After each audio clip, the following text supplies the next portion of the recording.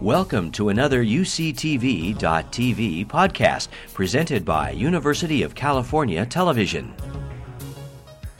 Yes, good evening. I am a professor of French. I am in the administration here, but most importantly, I'm a longtime friend of our guest speaker. Before we get to hear him, just a few pieces of business. Somehow we should really, I think, thank the sponsors for the event, the Office of Academic Programs, the College of Creative Studies, the Department of English, the College of Arts and Sciences, and the Arts and Lectures series. I'll start this introduction by reading the first two paragraphs of the biography on the Pete Hamill website, because they are, in their dry, factual way, revealing of the roots of Hamill's culture. So, here they are. Pete Hamill was born in Brooklyn, New York, the first of 7 children to William and Anne Hamill, who were immigrants from Belfast, Northern Ireland. As a child, he graduated from Holy Name School in Brooklyn, then went on to prestigious Regis High School, a Jesuit institution in Manhattan. In 1959, at the age of 16, he dropped out of Regis and moved on to the New York Naval Shipyard, better known as the Brooklyn Navy Yard. There, during the peak of the Korean War, he served for a year as an apprentice sheet metal worker. At night, he went to the School of Visual Arts, then known as the Cartoonists and Illustrators School, hoping for a career as a commercial artist. End of quote. In a sense, it's all there. Born in Brooklyn. Here's the passage in his 2004 book, Downtown, My Manhattan, that relates the foundational moment when his fate as a New Yorker, a Manhattanite, was sealed. One Sunday in the summer of 1941, my mother took me and my brother Tom on one of our longest walks. We ended up at the entrance to the pedestrian ramp of the Brooklyn Bridge. We had never before seen this great span. From the Brooklyn side, the bridge rises in a graded arc. The central walkway and the roads for automobiles are flanked by its soaring suspension cables. As my mother pointed out the distant ships in harbor and river from that great height, the size of boats and bathtubs, we reached the top of the rising arc. Then, for the first time, I saw them. Spires aimed at the sky, dozens of them, hundreds of them, all gilded by the morning sun. What is it? I said in a stupefied way, as my mother told me years later. Sure, you remember Peter, she said. You've seen it before. And then she smiled. It's Oz. And so it was. Oz, indeed, the golden land of creativity and opportunity of which Pete has taken total advantage over his career and which he has enriched in return. Mother, father, 7 children, family. Much of Pete's writings describe the joys and pains of his upbringing and all the lessons that he learned that have become the stuff of his later reflections.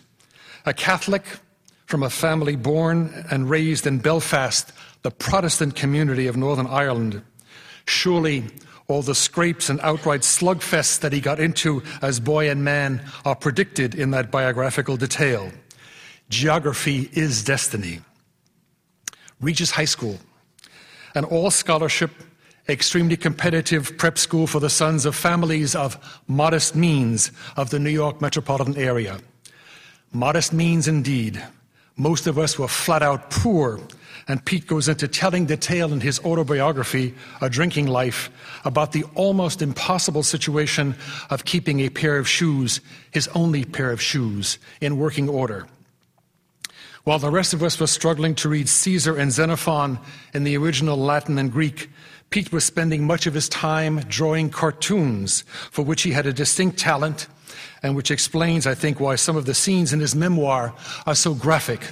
Sorry about that, Pete, I couldn't resist. But he learned much from the cartoonist school, especially when the teacher told him that the big shape, the big forms have to come first. In other words, for the journalist and novelist he was to become, the details are important, they give life to the portrait, but it is the big picture that counts. And so after dropping out of Regis and doing a stint in the Brooklyn Navy Yard to finance his cartoonist lessons, Pete has been following the big picture with compelling details ever since. He's been a columnist for the New York Post and the New York Daily News, rising to the job of editor-in-chief for both. He served as a European correspondent for the Saturday Evening Post in Dublin and Barcelona, and covered wars in Vietnam, Nicaragua, Lebanon, and Northern Ireland, and reflected on the journalist's art in books such as News is a Verb. Pete was drawn to fiction from an early age as he read stacks of books out of a conviction that you can't write well if you don't read the great texts. Somewhere along the way, he must have asked himself the same question formulated by Jean-Paul Sartre in 1947, Qu'est-ce que la littérature? What is literature? Does the novelist write to create a personal world, or should the novelist write to remake our world? Pete Hamill, from his privileged position as both novelist and journalist, would undoubtedly reply yes to the question, for both options are true for him. Now, while I believe that Pete would subscribe to the Hegelian reasoning of Sartre's assertion that writing is the means by which a society reflects on itself, I am confident that he would agree that in the fantastic house of fiction, there is room for commitment. But to become engaged, you have to understand the context. It's clear from the books, like his 2003 novel Forever, that Pete has become an historian of New York City. For all roads lead to the city and to its major waterway, the North River, the subject of Pete's 2007 novel. Pete has not only traveled the world, but lived abroad for long periods of time. As he puts it in A Drinking Life, quote, after Spain, we lived in Dublin, and later in Rome, and San Juan and Mexico City, Laguna Beach and Washington, D.C., and saw a lot of places in between. Each time, we made the long circle home, back to New York, back to Oz, back to the scene of 9/11. Pete finished the novel Forever on September 10th, 2001, but had to add another chapter to complete the story of a man who was made immortal from the Revolutionary era through September 11th, as long as he never leaves Manhattan. If you want to get a feeling of what it was like on September 11th in New York City, the panic, the white darkness, the eerie silence, I recommend that you give special attention to the last 35 pages of that novel, Forever. You will notice that, exercising incredible restraint for an Irishman, he does not have recourse to hyperbole to describe that day. We all know that hyperbole is the privilege of the Irish, of course.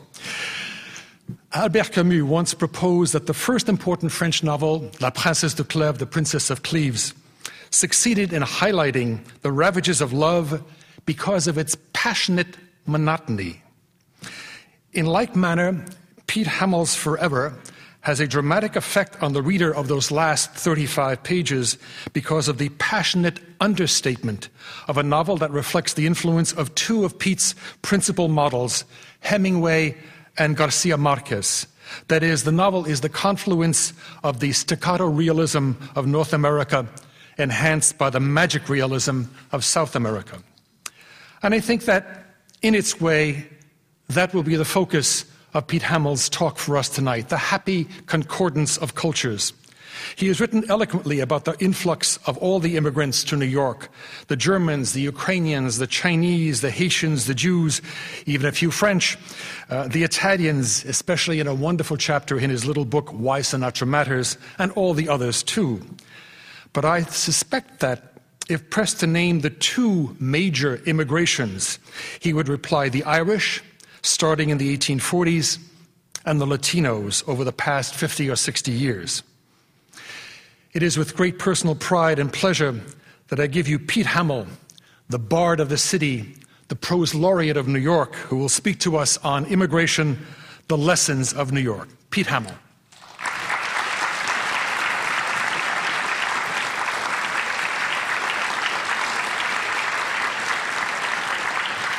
Thank you. Thank you. Those words are a hard act to follow, I must say. I'm at the age where I have to keep summing up who I am and what happens without having a corpse in the room, you know. And I think Ron Tobin hit every one of the points that I would have, if I was asked to identify myself, I couldn't have done a better job. Thank you, Ron. It's just wonderful. Tonight's subject is obviously one that's right now the subject of much anguish, anger, fatalism. Immigration is suddenly always followed by strings of italics, particularly if you're listening to talk radio, which I can't do and write at the same time. But it's obviously something stirring all of us in one way or the other. And it's a subject about which I can't be objective. As Ron mentioned, my mother and father are both immigrants from Northern Ireland. They met in New York in a dance hall that still exists called Webster Hall, although there hasn't been an Irishman in the joint for about 30 years. But they met in 1934, the year in which North River takes place, although they're not in it except in spirit. And it was a place where the Irish went from different parts of Ireland and from different parts of Belfast even. And by that time, in 1934, my father had already lost his left leg. He was kicked during a soccer game in the immigrant leagues, in which there was a German team and a Jewish team and an English team and several Irish teams. And of course it was a time before penicillin or sulfa drugs, and the only way they could do this when gangrene had set in by the morning was to reach for a saw. That was 1927. He doesn't meet his wife for another 7 years. That must have been pretty lonely years, because he couldn't take advantage of the things that Irish immigrants in New York in those days could make a living at, working on the waterfront, construction trades, buildings trades. He couldn't do that with one leg. But he was in the Webster Hall, my mother told me the tale later, and he was with some friends, and they were all dancing with women on the dance floor. And he sat on a chair up against the wall watching. And she came over and said, "Let's dance." He says, "I can't dance." And she said, "Ach, neither can I," and took his hand and led him to the dance floor with his wooden leg under his thing, and a year later they were married. So what they did for me as the oldest of the 7 kids, and the gifts they gave us, were astounding. They were short people, like a lot of the immigrants of those days. If you look at the pictures of Jewish immigrants at the rails of the ships gazing warily at the unseen skyline of New York, you know they were all small people. Some of them are still alive. They're in Florida, most of them. They back out of driveways doing 82 miles an hour, and you can't see their heads. You know, it's the classic headless driver. But they were giants, too. And any of you who come from the immigrants, and that's almost everybody in this amazing country, giants got us here. And so I always try to honor them, and not just them, but the millions of people who were like them. In my neighborhood, it was essentially Irish, Italian, and Jews. The great black migration from the South had not begun. It didn't begin till the early 50s. The Latino immigration hadn't started yet from Puerto Rico, and it wasn't really an immigration because Puerto Ricans were American citizens from 1917 on. But there's no way that I can think about immigration today without thinking of them. and the kinds of things they did for us, all those people. At the same time, there was another aspect to this about why I can't see this thing very objectively. In 1956, on the GI Bill, I packed up with another friend and off we went to Mexico. I wanted to be a painter. There was a school in Mexico called Mexico City College that accepted GI Bill students. It was an amazing, wonderful place with a good art school and a couple of good writing instructors. But I understood in the first weeks I was there, because I spoke not a word of Spanish except gracias. So they would ask me my name, I'd say gracias. You know, they'd ask me where I lived, gracias. And it made me understand what it's like to be an immigrant without English, without the language. Because the basic thing that really you feel incapable of doing is expressing decent manners. You can't ask directions and then say, thank you very much. You don't know how to do something as simple as that. And I think of it every time I pass immigrants in New York, which is every single day, that they must be struggling with the same thing I felt in those early days, because I didn't have the problem with my parents. They spoke English. And I understood that it was not unique to those immigrants, although the Yiddish-speaking Jews from Eastern Europe certainly had the same problems when they first arrived. The southern Italians from Naples, Calabria, and Sicily had the same problems. They even had problems talking to each other because dialects might be different and they couldn't understand each other that well. But when I think about both those situations, being a stranger in a strange land, and trying to express your own humanity to other people while inquiring about theirs, it seems to me something I will carry in my luggage to the day they cart me off to Greenwood Cemetery. In Mexico, I learned many other things. Nobody could have been kinder to me than Mexican people. No others that I know are as essentially decent and human, along with being hardworking, as Mexicans. No stereotype was more inaccurate than the stereotype of the lazy Mexican sleeping up against a wall somewhere.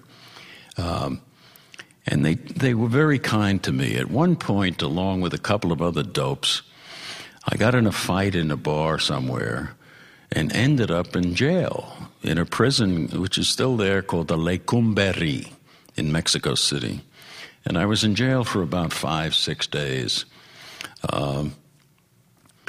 And in the Lecumberri, there was no place to eat. Families brought food to prisoners every day and left it at the gate for so-and-so and so-and-so and so-and-so. And for the 5 or 6 days I was there, and it was a madhouse, they shared their food with me. And after I finally got bailed out by a friend of mine, I would be walking down the Paseo de la Reforma, and a bus would go by, and some guy would yell, "Pedro, ¿cómo estamos?" And it was one of the guys I was in jail with. It was a very small society to be an alumnus of. But when I hear the debate that's going on now, I think of all those people that I knew 50 years ago, and I still go back. My wife and I have a house there, and I know Mexicans of all social standings, from poor people who are semi-literate to people who write histories and work for magazines and all that. I begin to think about the whole subject. And I've tried to deal with it in different ways, including in the new novel. But I'm always reminded that the debate, particularly the terms of it in the last year, which got more and more bitter as time went on, that none of it was new.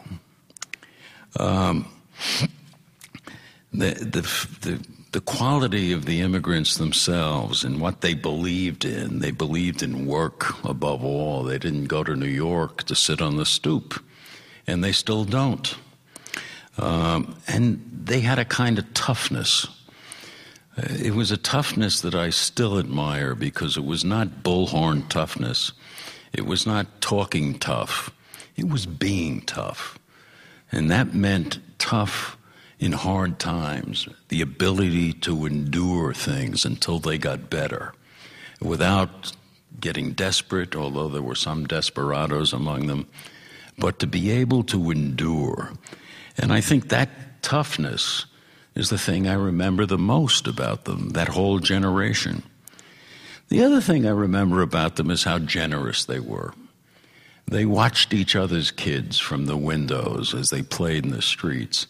They knew who was drunk and heading up to the wrong apartment.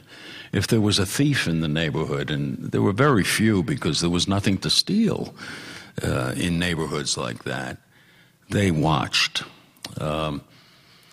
In a certain way, it was very Irish. There's a famous Irish novel of about 40 years ago called The Street of Squinting Windows.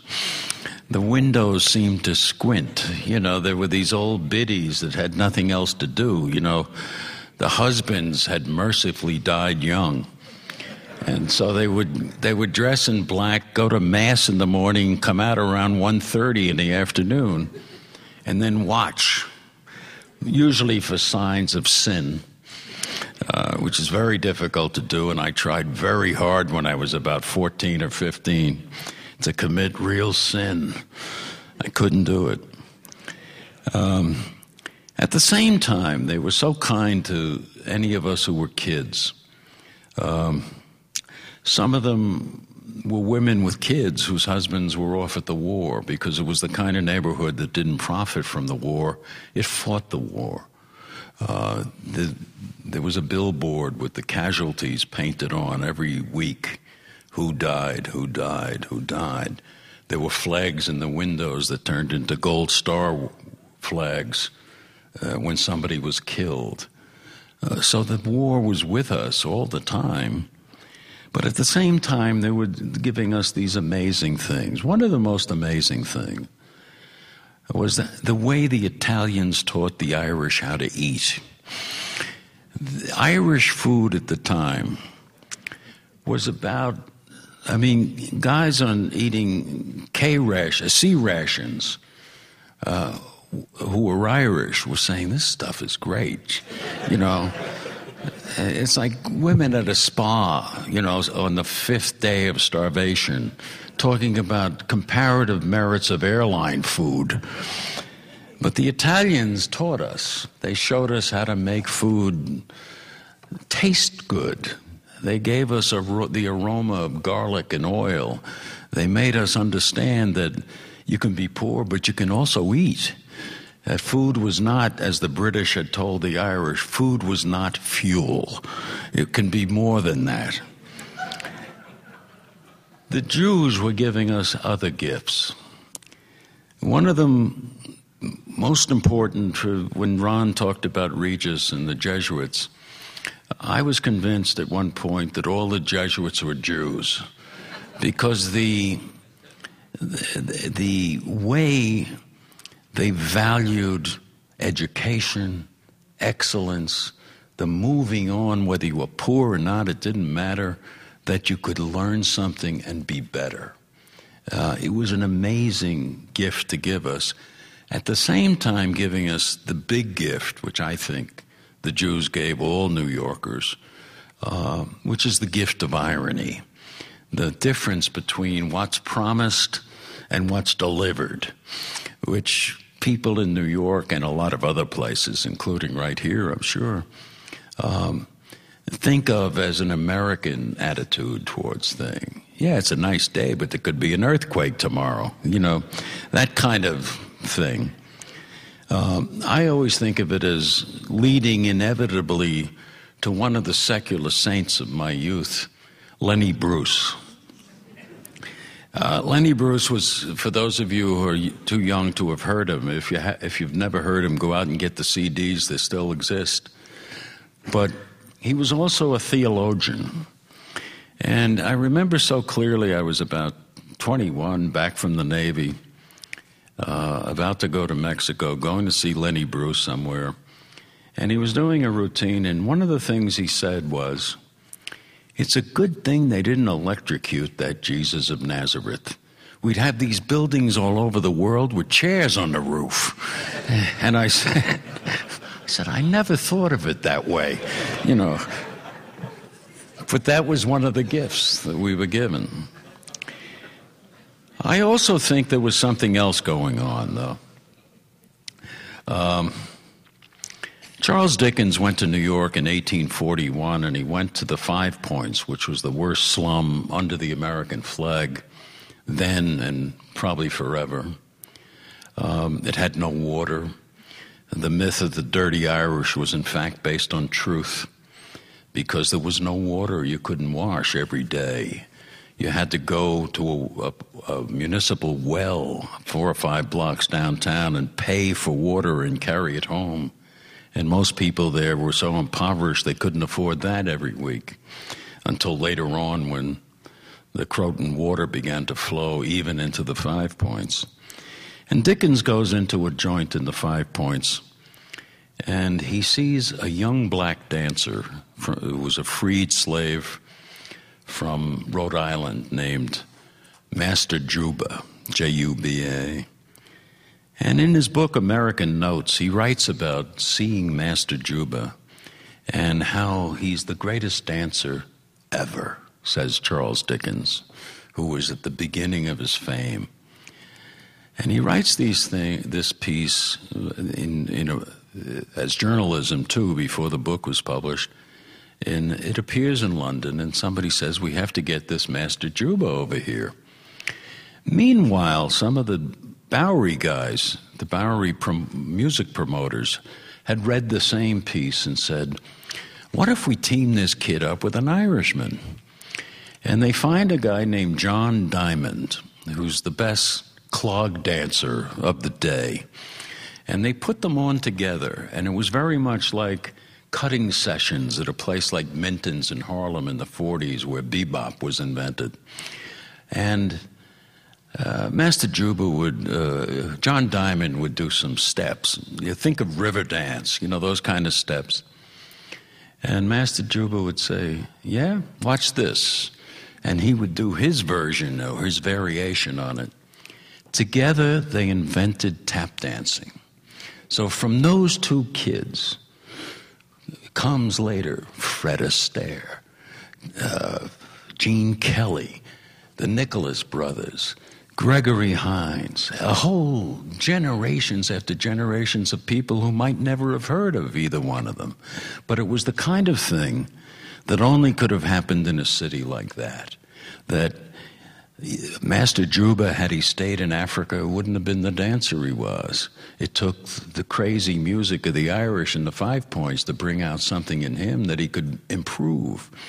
John Diamond, if he'd stayed in Ireland, would have been the best clog dancer in his building, maybe, but not in all of Ireland. Together, they created this thing, which I think is the genius of New York, of mixing cultures, of allowing the joining of cultures together so that something new emerges. In that case, it was a musical newness. And I think it follows the pattern that all these immigrant groups have given to New York. It almost always begins these days with food. Suddenly you look up, there's an Afghan restaurant on Lexington Avenue. You say, what is this? What is even the food about? And people go in and take a chance, and the next thing you know, there's people outside the door trying to get in. It then moves to music, and we've seen this particularly with different generations of all kinds of immigrants, where the music begins to get into the culture in a way. Latin music is the most amazing version of it. But music from the American South that blacks brought to New York, that became part of the New York sound. Music that came from country and Western people that was really a variation on Irish music comes and becomes part of what I call the alloy, the thing where you take different metals that are individually weaker than the alloy that joins them all together. And that alloy began to form.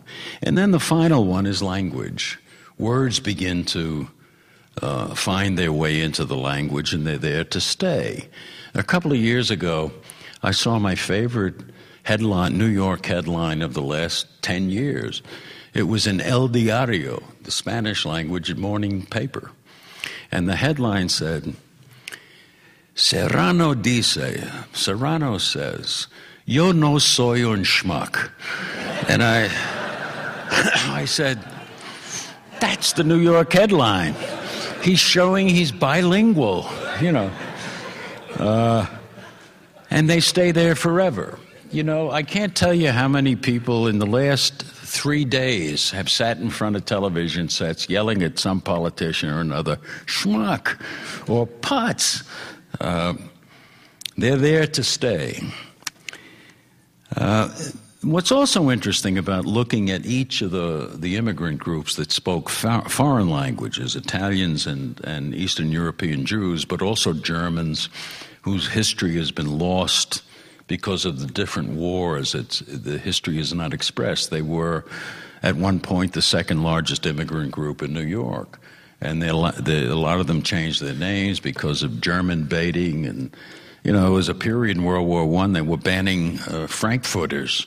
And that's when the hot dog took over as a better word for it. It's not as good as freedom fries, but it's the same, it's related. It's the same family of... In Carnegie Hall, they stopped playing Mozart and Beethoven during World War I. It was bizarre, but not new. But usually it's 3 generations. The immigrant who comes generally speaks the language of the old country with a few words to be polite, to try to be polite, please, thank you, to try to get paid with some of these ruthless bosses they used to have. Their kids are bilingual in both languages, although generally not literate in the old country language. And the 3rd generation has lost the old language. I once interviewed Keith Hernandez from the New York Mets and realized that although his name was Hernandez and my name was Hamill, I spoke more Spanish than he did because he was 3rd generation. It had gone. He was a wonderful speaker of English, but the old language was gone. And they still called him Mex on the team. It's happening now. The same evolution is going on right now. It's a slightly lower, the speed of it is slightly slower, is what I meant to say, because of other factors. Television is one of them.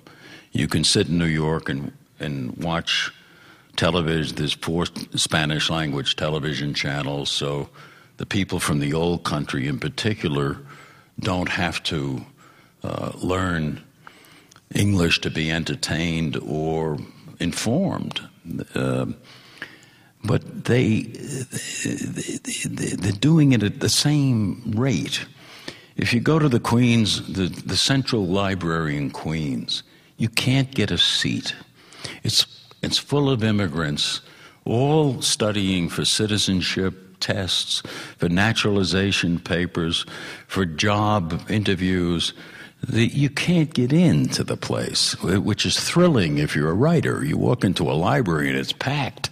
You say, this is something. I mean, it's not NASCAR, but it's pretty impressive.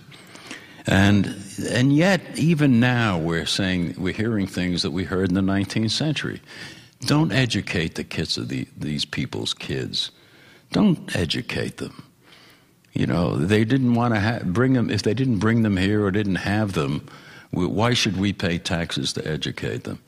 And of course, the answer is you pay taxes to educate them so they're not going to be a permanent underclass that's not literate in any language.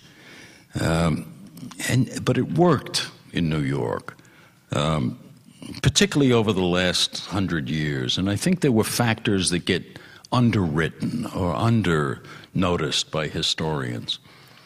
One reason was the subway.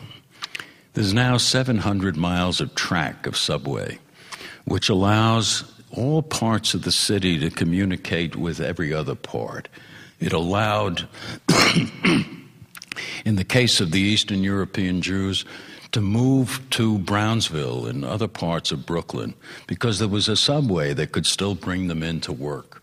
They could live in what was then a new neighborhood and then became a ruin in the 70s and is now rising again. But it allowed them to live there and work where most of the jobs were in those days, particularly in the garment industry in Manhattan. So the subway was very important. Another thing that never gets dealt with is the rise of big-time sports after World War I. You ended up, the Yankees get evicted from the Polo Grounds on general principles and build Yankee Stadium, and suddenly there were 3 teams in a city in which people who were Irish, Italian, and Jewish could all root for a team, not for a religion. It was a religion if you lived in Brooklyn.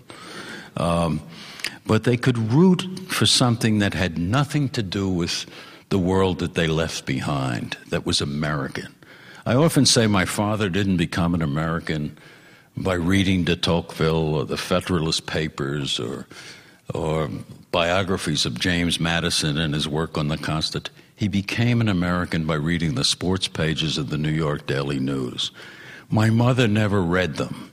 She became an American anyway, but she went to her grave at age 87, not knowing a bunt from a shortstop, and it didn't matter. But my father, it mattered a lot, because that was the common language of the people he worked with, the people in our building, the people in our neighborhood. Big-time sports, in particular the Dodgers, including boxing, which had an ethnic basis. There's a famous story about, by the 1930s, the Irish fighters had begun to vanish. And there was a guy named Lou Stillman who ran a gym on 8th Avenue, and he gets a call one day, and he says, Kelly, do you want the Jewish Kelly or the Italian Kelly? And that was what was going on by then, because the managers were Irish, but the fighters were either Jewish or Italian, and hoping for a crowd by calling themselves Kelly. So big-time sports, I think, is the one area that deserves real academic examination to see what a unifying force it was for people.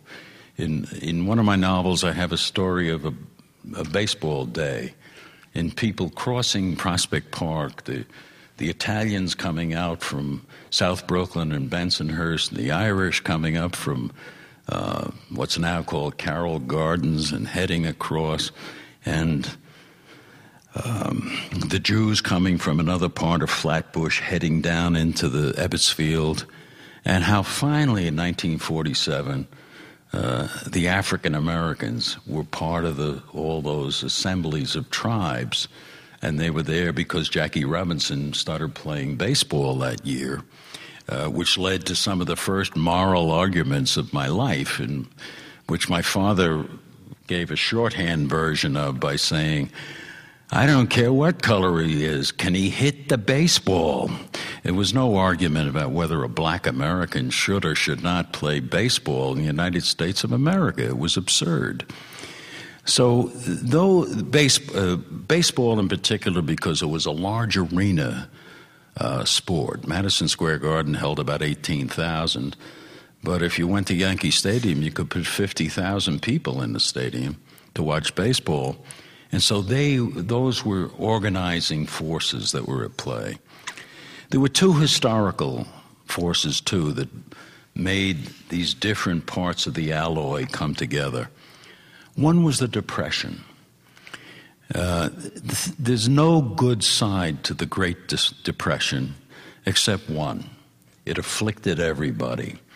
It didn't spare the Irish on the the West Side docks and only afflict Harlem. It afflicted it in general all over the city. Everybody was affected by it. It was so massive, so widespread. And, you know, a lot of what I write about is the generation that endured that amazing economic crisis.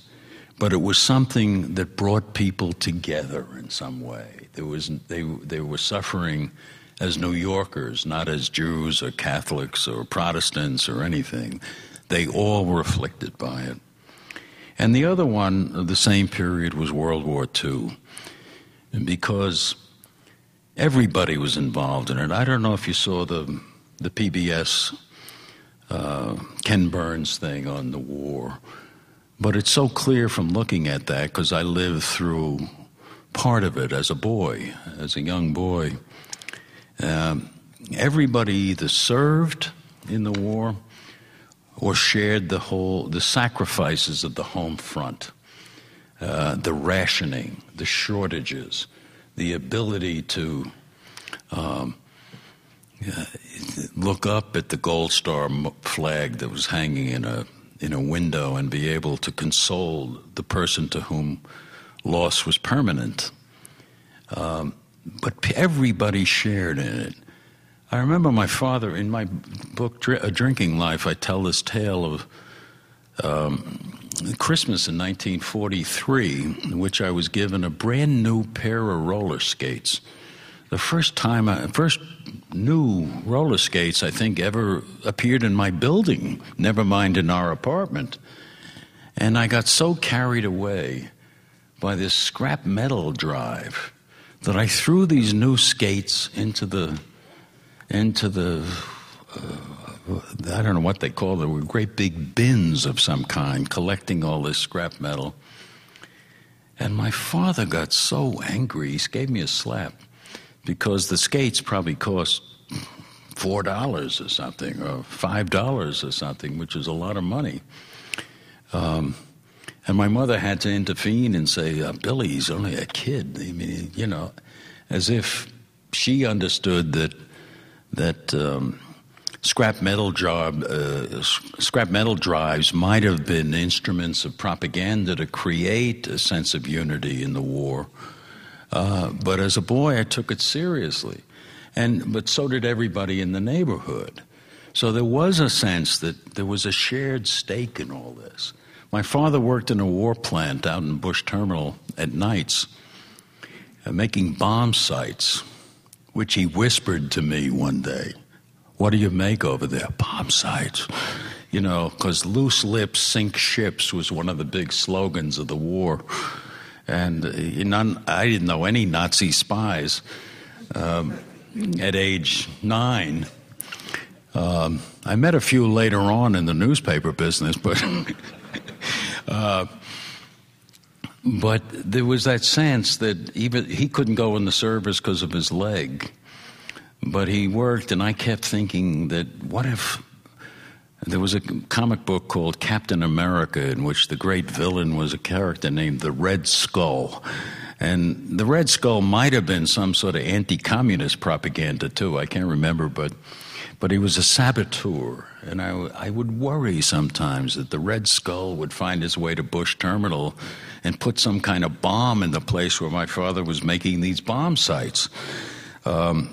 We all shared it. It was in our imagination. It's nothing like what's going on with this war right now. Nothing at all, both either in scale or in shared sacrifice, particularly shared sacrifice. There were differences now, as I mentioned earlier, television. I think the Internet is a great class qualifier now. Most immigrants can't afford a laptop. It costs too much money. They can't bring it home. Their kids, and they estimate that of the 12 million illegals in the country right now, they have 3.5 million American children. As good as I am, as good as anybody in this building, as good as Tom Tancredo. So there's a class division going on about who can have access to this extraordinary new tool in this century. I think, to his credit, Bill Gates and his wife are doing their best to try to get computers to people that can't afford them. But it's one of the things creating gaps right now that we're going to have to deal with.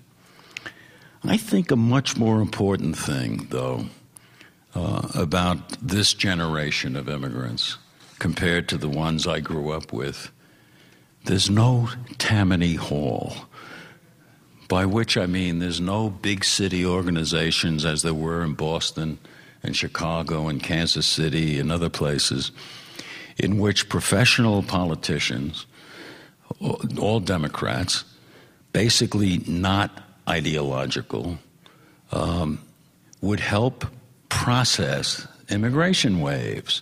The immigrants they often, in the wonderful old days, they would meet immigrants at the piers and as they were getting off boats and say, "Follow me."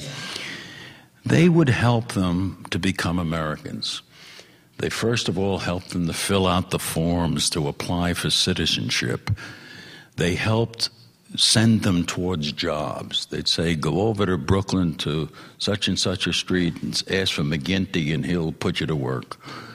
They only had one thing they wanted from these immigrants. They had to vote for them for the rest of their lives, along with all their children. And often, as they used to say in my neighborhood, vote early and vote often. That was the deal. And a lot of the Tammany guys in New York and in the other big city machines were corrupt. They were taking a piece out of the construction budgets and civil service jobs and so on. They got kickbacks from suppliers. But they also performed an amazing social function. They helped do what is now not being done for this immigrant wave, helped make it easy to apply to be legal. That function is not being picked up by anybody right now. There are some immigrant organizations that are trying to fill in the gaps. But if the Democratic Party was serious, or the Republican Party for that matter, if the Democrats were serious about making the country of the next 25 years, they would go back to the kind of organizations they had when people really needed to find their way in this complicated country. And they could still do that. They could go in and help people really try to sort out what are often baffling rules and regulations, no matter whether you read English or not. What I like to look at and think about when I go, because I live not far from the Immigration and Naturalization Service in downtown Manhattan, and so every morning when I walk past there, the immigrants are lined up around the block trying to do things the right way. And I talk to a lot of them, just wandering around, and I can speak a little Spanish, so I talk to guys that work in coffee shops. Some of them are my friends. I see them every day, and people working in construction jobs. And what's so clear to me is they have the same ambitions for their children that my mother and father had. They want, first of all, they want their kids to be taller than they are, and it's working. You see kids who are 9 who are as tall as their father, because they're getting protein more than they ever had in their lives. They're flourishing in this country. Above all, more important than that, they want them to be better educated than they were. I'm constantly running into people who went to primaria and dropped out after the 6th grade and never went to secondary school. Obviously, you had no chance at all at the university. And on every May, I go to the graduations of some of the schools in town, CUNY particularly, where the tuition is low, but even at NYU, where it's ridiculously high and where I teach a little bit. And when you go, there's always somebody on the edge of the crowd, a whole family. They were all weeping, except the dope in the top with the hat. You know, he's looking weird, doesn't want his girlfriend to see him over here. But they're all weeping because it's the first kid in 500 years of history of that family who ever finished at the university. The first one.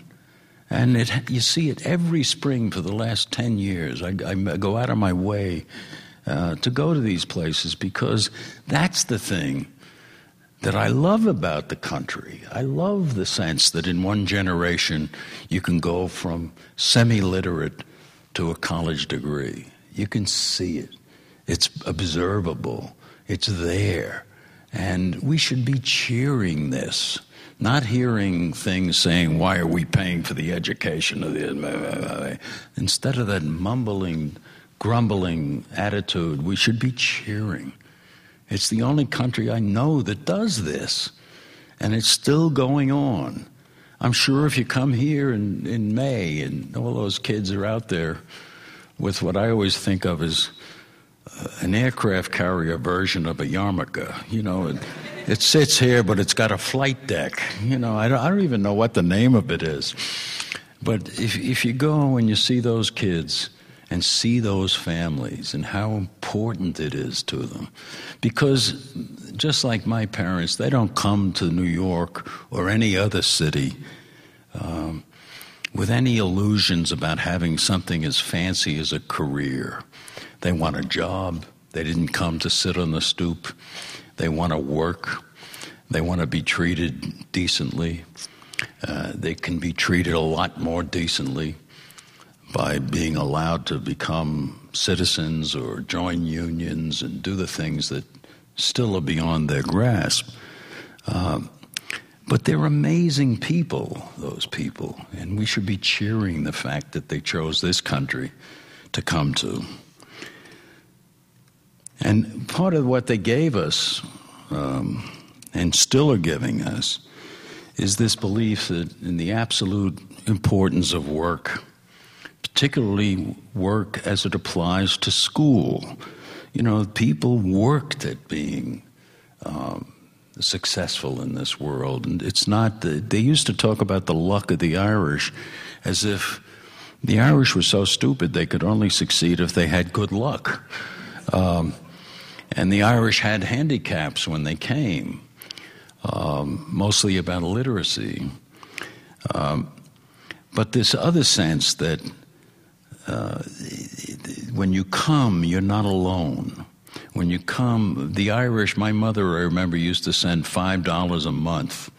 That's all she could afford to her brother in Northern Ireland. And during World War II and in the first 5 years after the war, she couldn't afford $5. Mexicans are sending money back to their families in Mexico, sending billions of dollars back to those families to help them live reasonably decently in the most impoverished parts of Mexico, which is not an impoverished country, but it has impoverished sections in the south that are being supported in some ways by people who are working as short order cooks and gardeners and collecting garbage at 3 o'clock in the morning. The other thing that they're replenishing, these new immigrants, is what I think is the most dominant emotion of a city like New York, and that's nostalgia. The kind of urban nostalgia I'm talking about is not sentimentality, which is a fake. Nostalgia is real feeling about things that actually existed. You go away for the summer because velocity of change has a lot to do with it. You go away for the summer, your favorite coffee shop isn't there when you get back. And there's a hole where they're going to put girders for a new skyscraper. Things change so quickly on certain levels in a place like New York. But also there's another level of nostalgia that's specifically about immigrants. It's a longing for the place where they were 4 years old. That's always the old country, whether it's Sicily or Palermo or the west of Ireland or some godforsaken shtetl in the middle of Eastern Europe that no longer exists. There's people feeling some anxiety for it. I used to know this because, among other things, in the 50s, I was a big fan of a show at night called Jumping with Symphony Sid. Symphony Sid played jazz, which I loved, and I would work late into the night as an artist, and he would go off the air at 3 o'clock in the morning, from midnight to 3. I'd wake up in the morning and I'd hear the Hungarian hour in Hungarian Yiddish. I didn't know a word of it, but it made me realize there's many different ways to even listen to the radio in New York. And this station was one of them. And it was representing a period in which the last of the Yiddish speakers were all alive in New York. Their newspaper, the Daily Forward, sold 250,000 copies a day and probably had about 700,000 readers at the peak of the circulation in the 1920s. Out of it came people like Isaac Bashevis Singer, my favorite Nobel Prize winner, who got the news in a delicatessen in Fort Lauderdale. The only guy to ever get the news that way about winning the Nobel Prize. But also it was a paper that really tried to do something interesting, and it has to do with these generations of all of them. It was trying to put itself out of business. If it did its job right as an agent of assimilation, of explaining the city to the immigrants who spoke only Yiddish, it would eventually go out of business because their children wouldn't be speaking or reading Yiddish for sure. And most of the kids, Jewish kids in New York in those days, didn't even go to Hebrew school. That was not until after the war. So that period of our history also was about great change. The Daily Forward now is once a week in English. And even the pages they had in Yiddish for the last readers in Florida are mostly gone now. There's a page here and there. But I think also, and I don't want to dwell on this too much about New York, but it goes back beyond that generation. From the very beginning, we had the good fortune of being founded by the Dutch. The Dutch West India Corporation, not a king, not some religious sect, a corporation. And what they were interested in was making money. So they didn't come with noble goals. I always think of the way it felt to arrive at the foot of Manhattan Island in 1630. It must have been like some of those Ray Bradbury stories about the isolation and loneliness of living on Mars as among the first settlers. They came and they couldn't bring anybody else. So people don't emigrate from rich countries, and the Netherlands was a very prosperous country, through trade, by the way, not conquest. And they were very tolerant.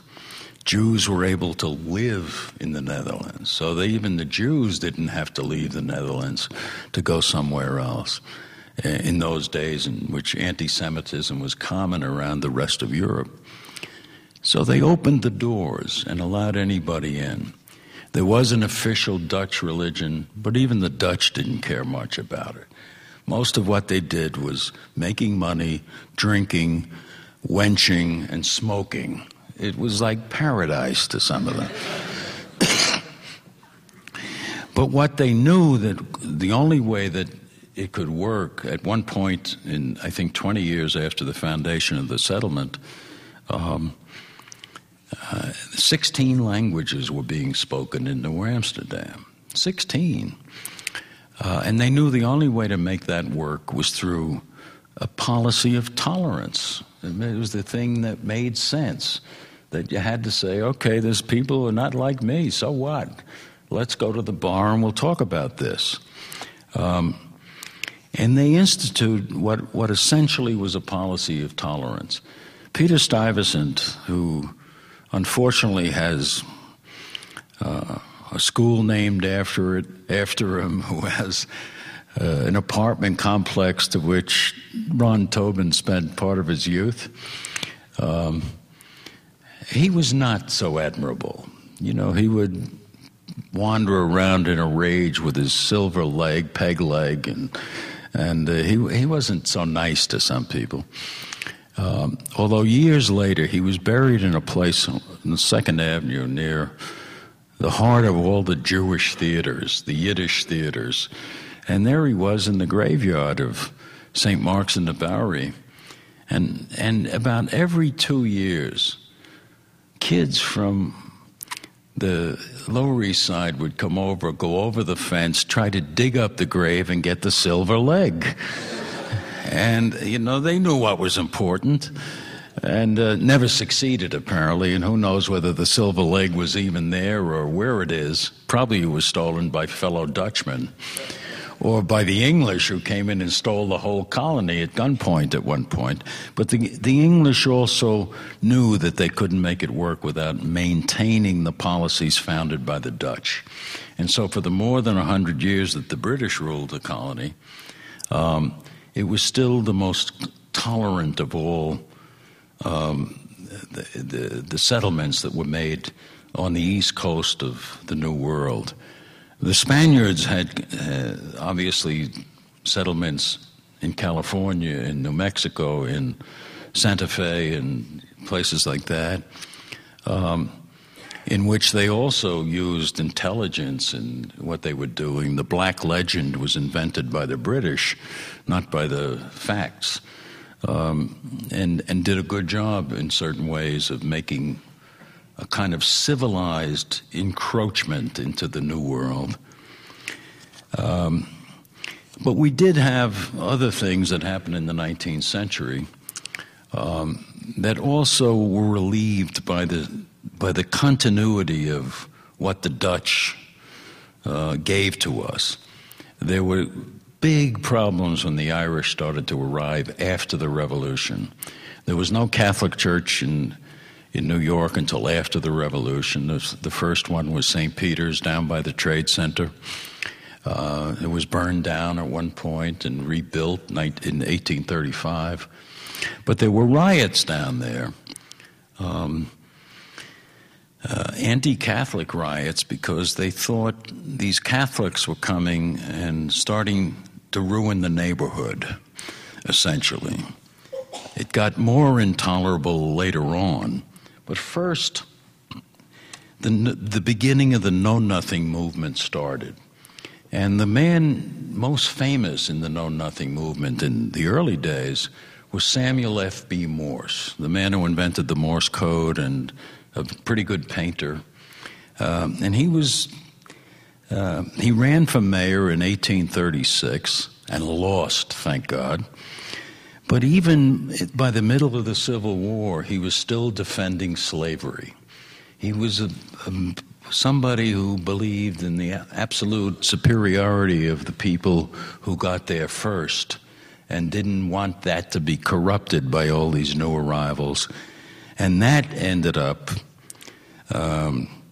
with the arrival of the first Irish in flight from the famine. And they had real problems. Most of them were illiterate. They estimate now, although nobody knows exactly, that 100,000 of them didn't even speak English. They spoke Irish. They came from the west of Ireland, usually from Donegal or from Cork, without ever seeing Dublin. And suddenly they're in New York, not speaking English, and not being able to read it if they could speak it, in a place where they would see more people in an hour on a Saturday afternoon walking down Broadway than they ever saw in their lives in the villages of the west of Ireland. Suddenly they're in this place. And I have a friend at NYU who's trying to trace some of the specific histories of the famine Irish, and one way you would trace it would be in Ireland to find letters that were written home and saved. And there's not hardly any letters until the American children start writing them for their mothers and fathers. And they're very simple, kids in the second grade, "Dear Bridget, we are well. Are you well? All is well. Signed Mary," written in a child's hand, trying to be the writer for the parents who couldn't do this English thing, or couldn't read or write. And I'm sure those kind of letters are being written right now for the mothers of people from Oaxaca and Chiapas and Guatemala and other parts of Latin America. The same thing. I see these kids walking along with their mothers every day, either Chinese kids who are a huge part of the immigration wave. There's now 3 Chinatowns in New York, one in the old place in Manhattan, which is practically obliterated Little Italy. Little Italy was once a flourishing place. It's now about 2 blocks long on Mulberry Street, and it's a Sopranos theme park. They got pictures of Tony, and they got Paulie Walnuts. There's a one that sells a lot. It's The Last Supper, starring the Sopranos. Guys leaning in, guys we know are now dead. And forget about it T-shirts. And that's because things worked the way America promised they would work. Because these kids who grew up in the tenements of Little Italy went to school. They finally had role models who were not cops or gangsters or sanitation men or something, or restaurant owners. They had Marty Scorsese. They had Francis Ford Coppola. They had Mario Cuomo. They had people who, by their existence, said, if you work hard and get educated, you can do it here. And they did it. And they weren't going to live in tenements after they did that. They're being punished now by living in New Jersey, but that's another story. But as I always say, if it was good enough for Walt Whitman in the last 18 years of his life, I guess you can't make too many jokes about New Jersey. So those places, which would have been inconceivable 100 years ago, are examples of the absolute tenacity of the people that came. The Irish, the Know Nothing movement got stronger as it went along. They elected a mayor named James Harper, who's the founder of the publishing company that still exists, Harper and Row, is descendants of this Know Nothing who got elected for 1 term. Because mostly they're full of blather and anger and resentment and everything, but somebody's got to pick up the garbage. How do you do this? There was no way for them to create an ideology of picking up the garbage. So they usually lasted a short term and never got elected at all. And there was more violence in the 19th century. The worst riots in American history were the draft riots of 1863. Which were overlapping riots. The reason they always use the word riot plural is there was a class riot, there was a draft riot, there was a race riot, and there was a looting riot just to go and steal stuff. They had the good sense to break into Brooks Brothers and take everything they could grab. But like most riots, they robbed some of the stupidest stuff in history. In the modern riots, it was always paintings of parrots on velvet, in the 1970s. The worst stuff you ever saw in your life. You couldn't even sell off rooftops. But the draft riots changed everything because the bosses of Tammany came in and stopped them, essentially. among them William M. Tweed, who became the boss after the Civil War. But they stopped them and said, you can't do this. This is not going to work. When the variations on the Orange riots broke out between the Irish Protestants and the Irish Catholics, the sort of Sunnis and Shia of Ireland, again, the political bosses stepped in and said, this has to stop. This is not going to happen anymore. There were 60 dead in one of the riots in 1870, and that was the end of that. There was some rioting in the 20th century, not much. In the worst years of the 60s and 70s, when there were 35 dead in Watts and 30 dead in Detroit, and there was 1 dead in New York, because people held it together. They knew that the futility of that kind of thing that might have been good therapy, but certainly, definitely bad politics. Also, the church had a lot to do with it.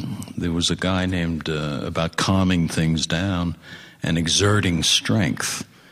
There was a bishop named Dagger John Hughes, who also threatened to arm his parishioners if harm came to any of them. There would be a second Moscow, he threatened, which is pretty chilling, I guess, when you think that the last Moscow burned to the ground. And nobody was harmed. The threat was sufficient. Things began to change quickly after that, because I always cite the example of Thomas Nast.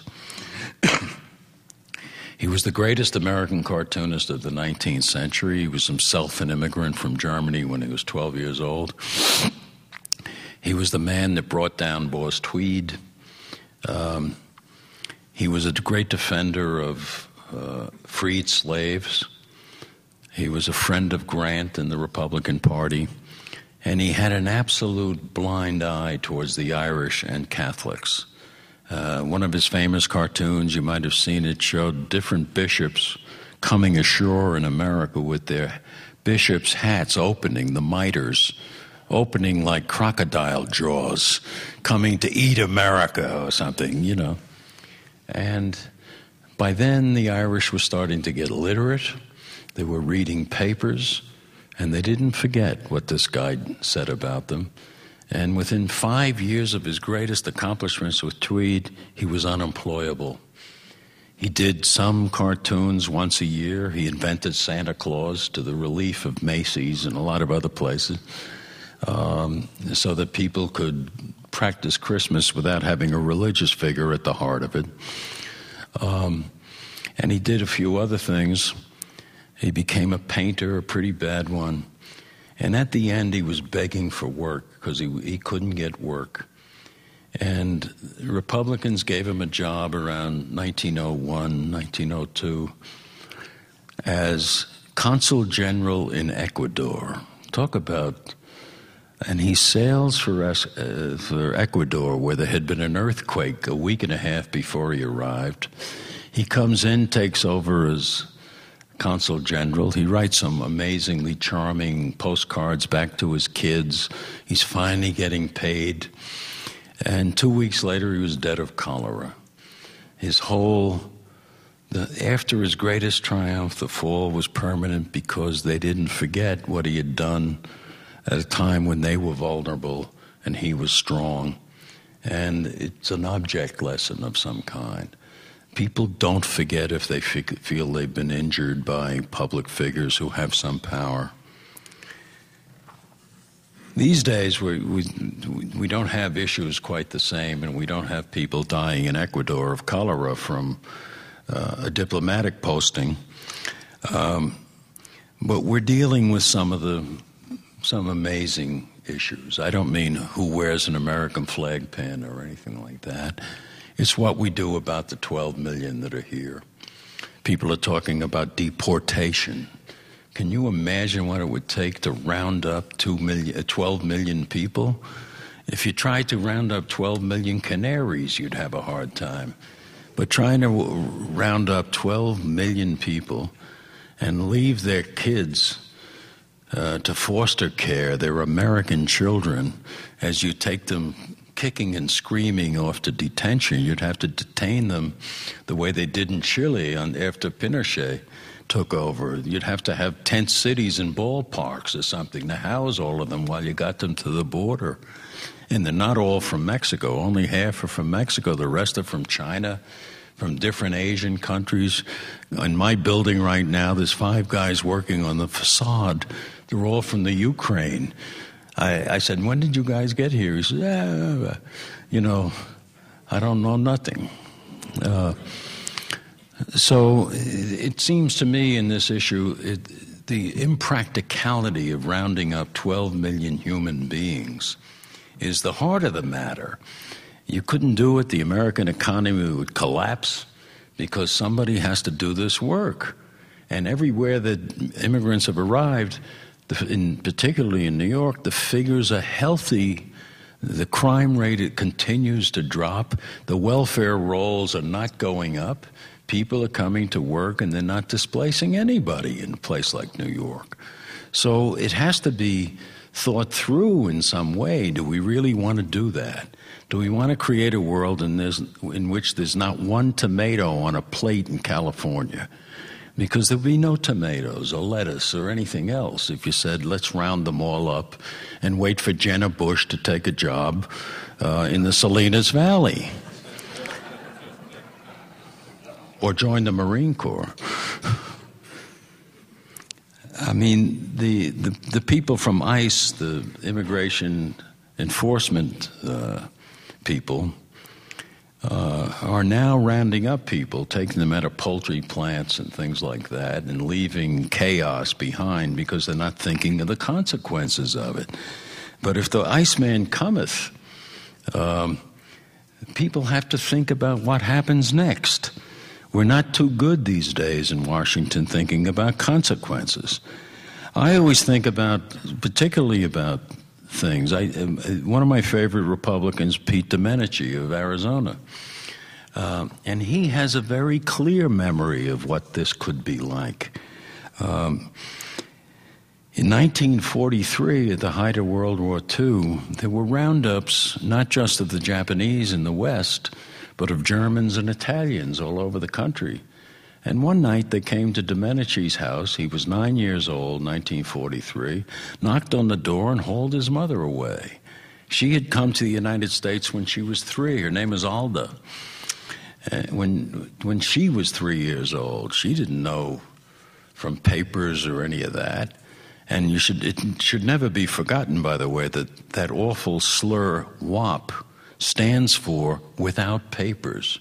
That's where it comes from, without papers, because we had these racist laws in 1924, 22, banning all Asians, Japanese, Chinese, Koreans, everything, and banning Southern Europeans, not banning them, but reducing their immigration numbers to 2% of the number of them who were in the United States in 1890. This is 1924. And the countries it was directed at were Italy, Greece, and Spain. They didn't want all these dark-haired people who looked strange and had olive complexions and loved eating food that had taste. They didn't want them in the country. And they knew that Jesus had blonde hair and blue eyes. They had seen the movies and the posters. So there was nobody there at the time. Anybody who started coming in the 20s was from any of those countries was illegal. And Domenici's mother was one of the people brought in.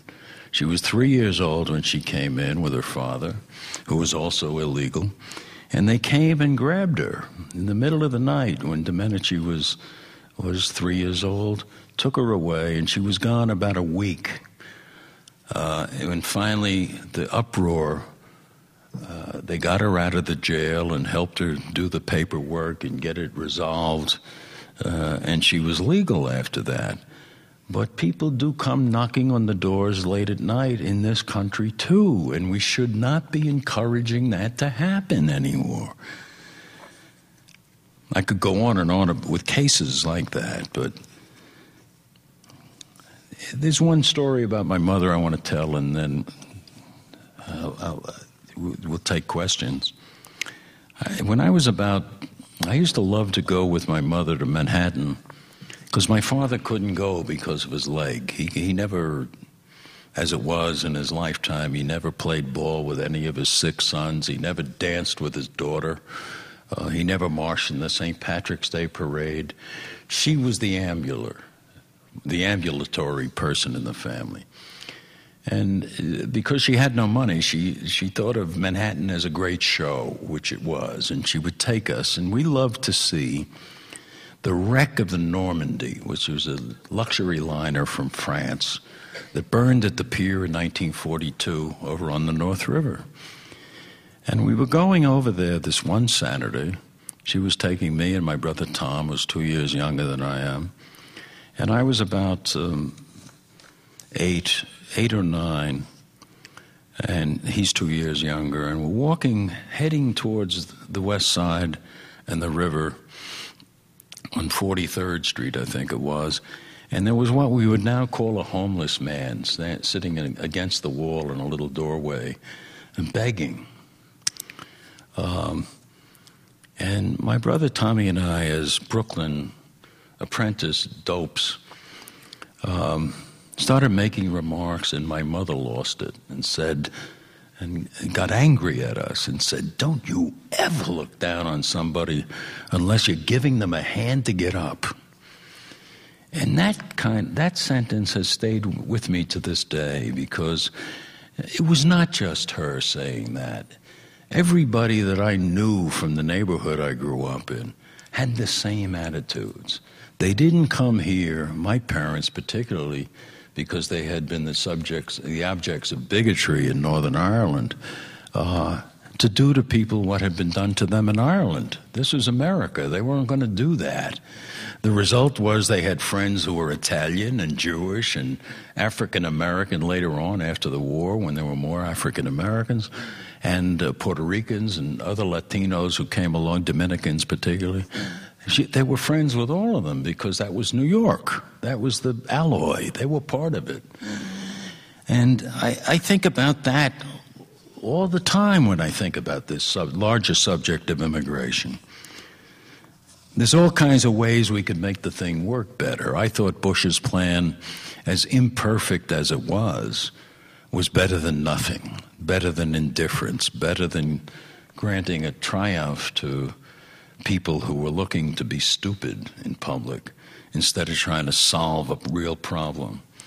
I go a lot to Mexico City. One place to start is at the American Embassy down there.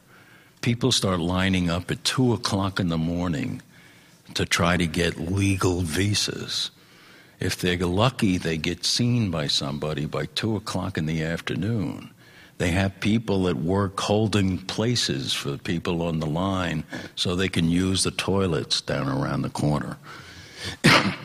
If we had more visa-only mini consulates spread around the country to do this legally, we could get what we need, which is a labor supply, somebody that's going to pay Social Security for all those baby boomers who are about to hit the pavements all over the United States. They're doing it already. They pay about $7 billion in Social Security and Medicare that they're never going to collect themselves because all the IDs are phony. So they're paying it in, and whether the employers actually send it to Washington, some cop should go around with a subpoena and find out. But they're the people who are going to pay for people for a long time if we have the good sense to let them stay. I think another way to do it is to allow them to place, if it's a short-term visa that Bush described, a kind of revival of the Bracero program, although that's not necessary anymore. Only about 12% of these immigrants from Mexico work in agriculture. They're working in construction and poultry and beef processing and all the nasty jobs. They're not so much picking lettuce anymore.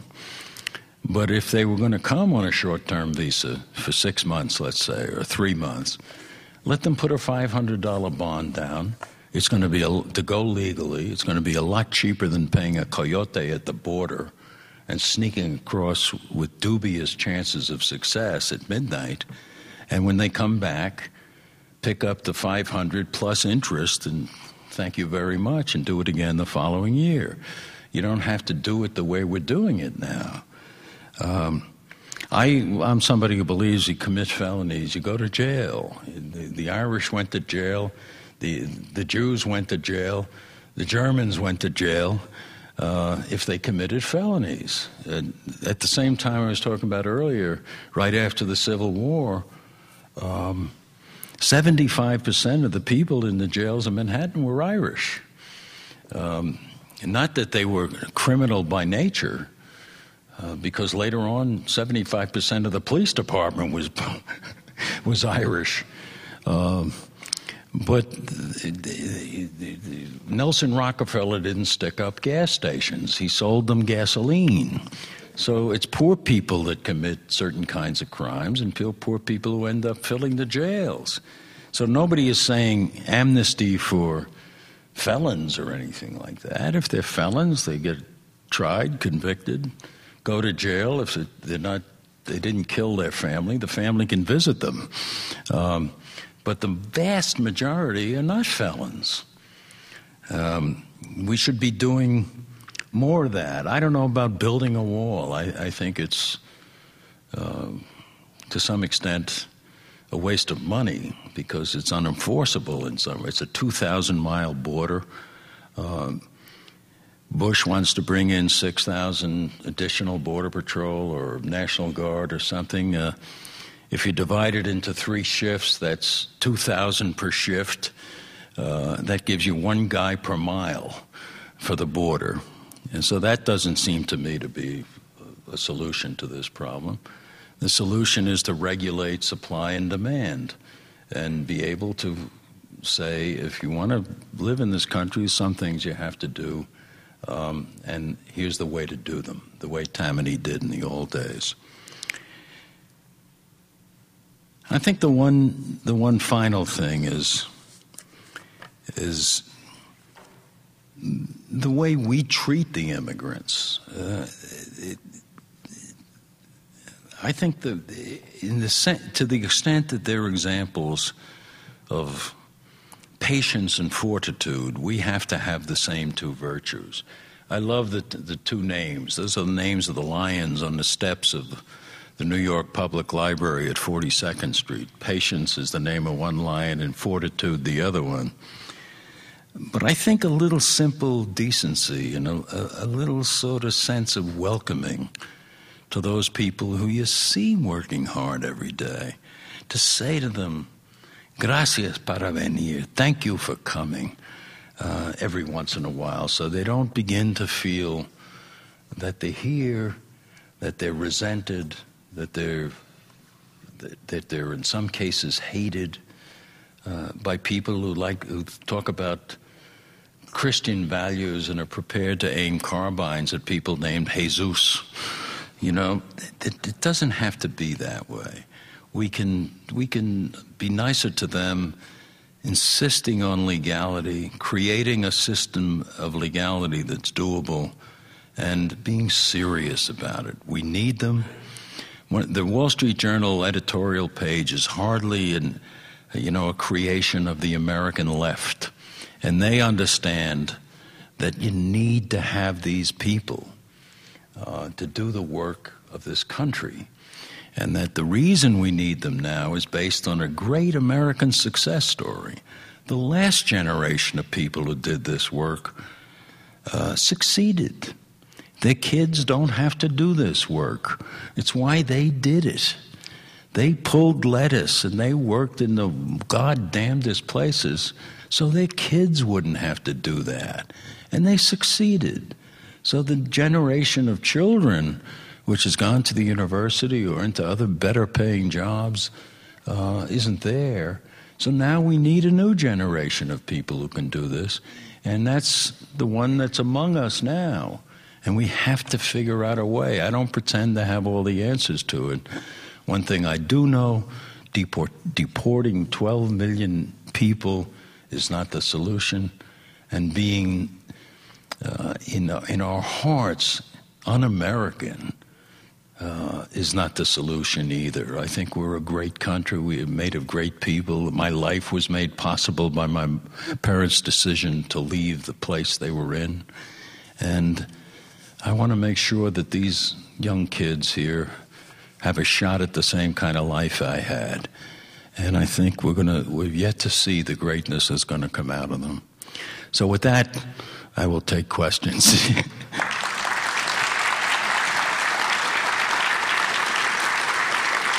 Thank you. Obviously,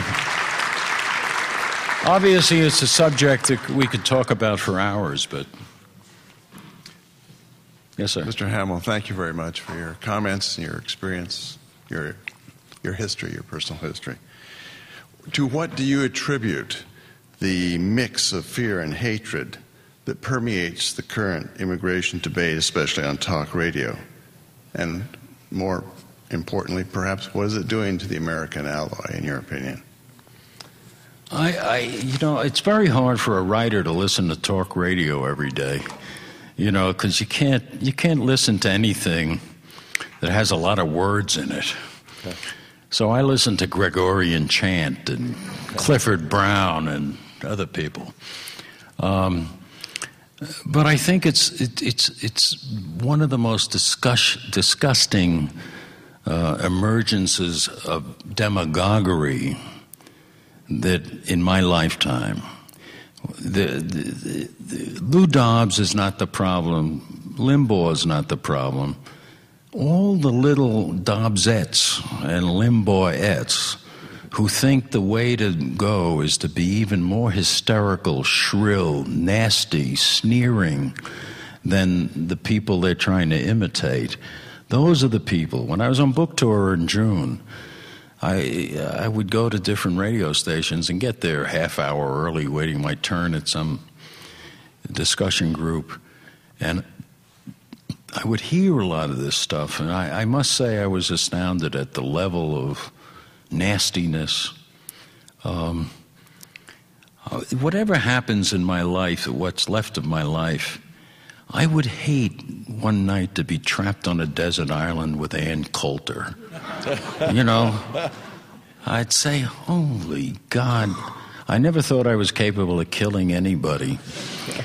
But I would gladly throw her off the island if the waters were shark infested, So I wish it was a more temperate discussion. I wish that the temperature would be brought down, because these kids, like the kids who were offended at the time of Thomas Nast, are not going to forget. Eventually they're going to become Americans, not the ones that were born here, but their parents. And eventually they're going to vote. And to follow the example of things in the past, they'll probably vote the other way for 50 years after that. And I would like to have a country that's as good as its best, not as good as not at the level of its worst. I think we're better people than these people do. If some of these talk show guys loved the country as much as some Mexican guy who's doing short order cook jobs in coffee shops, it'd be a better country. The immigrant experience has fueled great literature and drama, even recent works like Frank McCourt's memoirs and a fabulous film like The Gangs of New York show. It's not at all played out. Can you comment on any books or films that have influenced your own sense of the immigrant story? Well, early on, James T. Farrell's Studs Lonigan trilogy, even though it's not directly about immigrants, it's set in Chicago and which had immigrants too, of course, but it gave me a sense that literature didn't have to be about exotic people in exotic places, that there was something in people like the people I knew that literature could be written about. And so Farrell, the first one like that. Irwin Shaw, in the short stories, doesn't write directly about immigrant experiences, but he's from Brooklyn, and you can feel that he is writing about that even though he doesn't label it that way. But there were some novelists in the 30s, Daniel Fuchs, who's really a wonderful writer about Williamsburg in Brooklyn. He wrote 3 novels, none of them sold more than, as somebody once said, the high hundreds. And he went out to Hollywood and wrote movies. But the first 3 novels were really pretty good. Harold Robbins, of all people, he has a first novel called A Stone for Danny Fisher. It was a wonderful book about some of that Jewish side of the immigrant story. Michael Gould's Jews Without Money was a classic novel in the 30s. The guys that wrote after the war were different. You know, they were writing as Americans. Saul Bellow is an American writer. Philip Roth, an American writer. So they didn't write directly about the immigrant experience because it was a long time since it happened by then. Because there was hardly any immigration during the Depression either, because nobody would immigrate to a place with 25 million unemployed or whatever the number was. But in understanding that there could be a dense culture in certain parts of Brooklyn, as I learned from some of those novels, really influenced me that way. Paddy Chayefsky's early movies, Marty and some of those, were also part of it. But there's a whole rich vein that should be thought about more. A lot of it's dismissed as social realism and so on, and some of it was communist propaganda, Michael Gould in particular. But some of it was really good, so it would be worth somebody to really take a look at it again. Yes, ma'am. Hi, I'm from Brooklyn, New York, also, Flatbush. Oh, good. I wonder if you could remind us of some of the qualities that have kept this country a wonderful melting pot, because so many folks are concerned about the fact that jobs are being outsourced, tremendously. The advent of technology, people are losing jobs and are not being re-educated or equipped to be involved with other professions. And then this whole thing about terrorism and scapegoating people who are from the Middle East and other countries. There's a lot of concern about that. So how do we keep the country glued together? How do we work on this policy of tolerance or intolerance? Well, I think probably what you're going to need before you can get people's attention is not a tract. I just read a wonderful book about called The Genius of America by Mike Oreskes, who's the editor of the International Herald Tribune in Paris, an old Daily News guy, and a professor named Eric Lane. And it's about the framers and what they were trying to do with the Constitution. I think a lot of people have lost track of that. What the culture of the Constitutional Convention was about, the recognition that there are going to be divergent attitudes. People are going to argue one thing or another, and they can do it with a certain vehemence. That the Constitution has to be the way in which we get compromise. That compromise is the essence of the system. The last 30 years, compromise has become a dirty word. Mm-hmm. The New Left thought it was a dirty word. You know, Mark Rudd and all the student guys all thought that liberals were the bad guys. But there was also this whole demonizing of the opposition that went on with a lot of the right-wingers in the Republican Party. If you demonize the opposition, how can you compromise with him? He's the devil by definition. So I would hope, and I've written about this 10 years ago, that we're heading into a dead end here where you can't have politics. Barry Goldwater, for example, who I admired even though I never voted for him, and I interviewed a couple of times, he said near the end of his life that about the religious right, that they were trying to turn politics into a religion. And if that happens, he said, politics is over. And he was right. You know, you can't have these condemnatory attitudes towards the people you disagree with and make any progress. Well, the only thing we have in this country, because it's not a country of military coups or the tanks rolling up to the White House, is politics. Right. And you have to use politics intelligently. And you've got to start by stopping the demonizing. You know, Ann Coulter can't stand for the great, honorable, conservative tradition in this country. But these guys don't come from Edmund Burke. They come from Jerry Falwell or some other dingbat. I came back from Mexico about 2 months ago, turned on television, saw my first Republican debate of the season. Here they were, 11 guys lined up like a RICO indictment, you know, ready for the perp walk. And they were talking about evolution. Yeah. And I said, what? Evolution? It's a long time since the Scopes trial.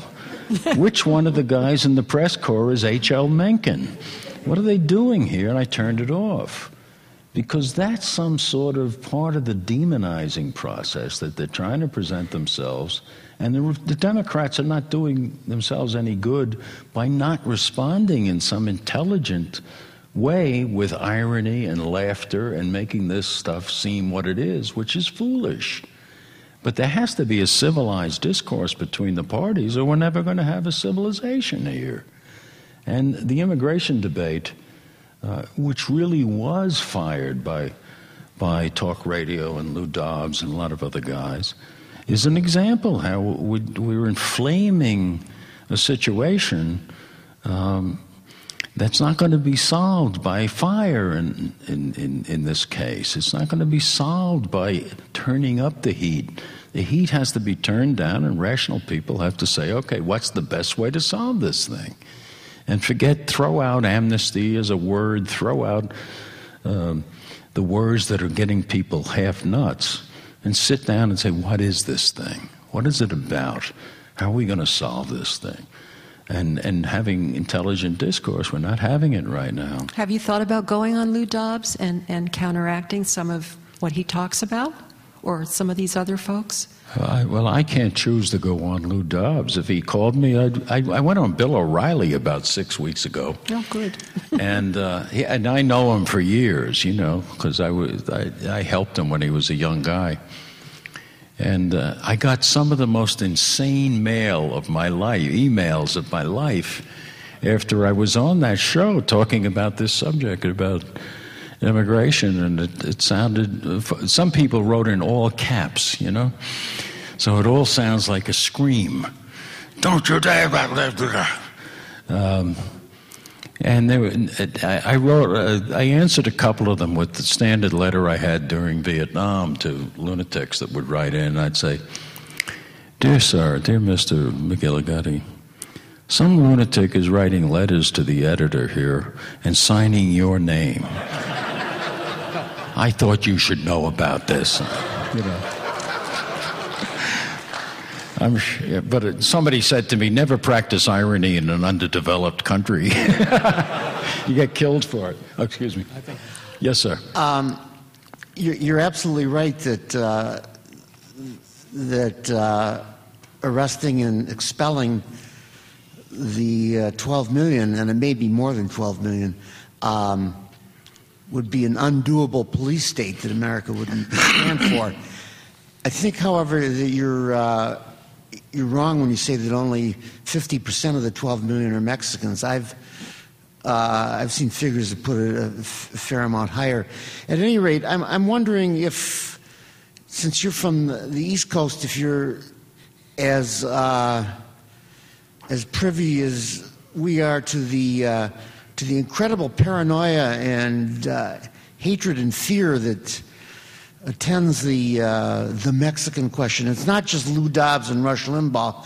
I mean, there are at least 80 miles to the south and further south. There's an enormous number of people who are extremely terrified of a Mexican influx, and it's You partly mean they might get gardened to death or something? Or well, there was a. what are they afraid of specifically? Well, one of the things that helped set it off is a couple of years ago there was an anti immigration demonstration in L.A. that turned out enormous numbers. I think larger than any anti-war march that had ever been, and the numbers just scared people a lot. But even like the front page of today's LA Times, there's an article about how Mexican gangs are pushing out blacks out of black neighborhoods in LA. You mean a hostile takeover or something? Yeah, right. No, but I remember when the parades went on, people were yelling, "Did you see all those Mexican flags?" These are people who apparently never were at a St. Patrick's Day parade, an Israeli Day parade, and a Columbus Day parade. To wave the flag of the country you have affection for and which you came for is not betraying the United States of America. I was in the one in New York, and they were Mexican and American flags all up and down Broadway on the way to the INS. So if that's what you're talking about... but what's a politically feasible solution to what seems to be in limbo right now? Not limbo, but limbo. Which is it's in limbo because of Limbaugh, in part, obviously. We're not going to see anything happen till the presidential election's over, because nobody, including the Democrats, is going to stick their chins out. They're afraid of this issue now. So it is in limbo, and that's sad, because the uncertainty that's attached to that is bad for the people who are in the status of illegality. It's worse for their kids. Imagine if you thought any night they'll haul your mother off somewhere, screaming the way we saw in Irving, Texas, on television a couple of weeks ago. Women screaming because they're not even going to have time to go back to tell their kids where they're going. They're grabbed at the plant and boom. And I think the echoes of that in the last century in different countries is spooky. We're a better country than that. We're not the people who drag people off at midnight. I think they should, whatever deal Scooter Libby gets, the Mexicans should get. If he's got 4 felonies, remember, that he's guilty of. And if he gets amnesty, it ought to be for everybody. Just to get off the discussion, because the discussion's fruitless. We can't take 12 million people and throw them out of the country. And the numbers, as you know, are all approximations. But what I've read is it might be 50%, it might be 60%, but the rest, a lot of it's Asians, a lot of Chinese who come in on the Canadian border, which is very easy to get across, because we're all looking for dark-skinned guys, and we're missing the other people up in the north.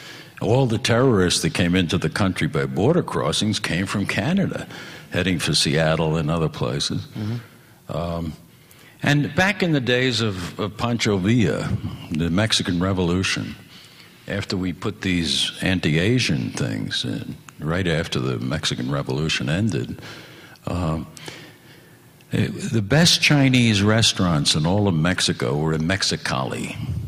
And classically, 22 Chinese guys would come for dinner and 1 would leave, because the tunnels we're still looking for existed then. They'd go in, come down, come up on the American side, and head for New York, I think, or San Francisco.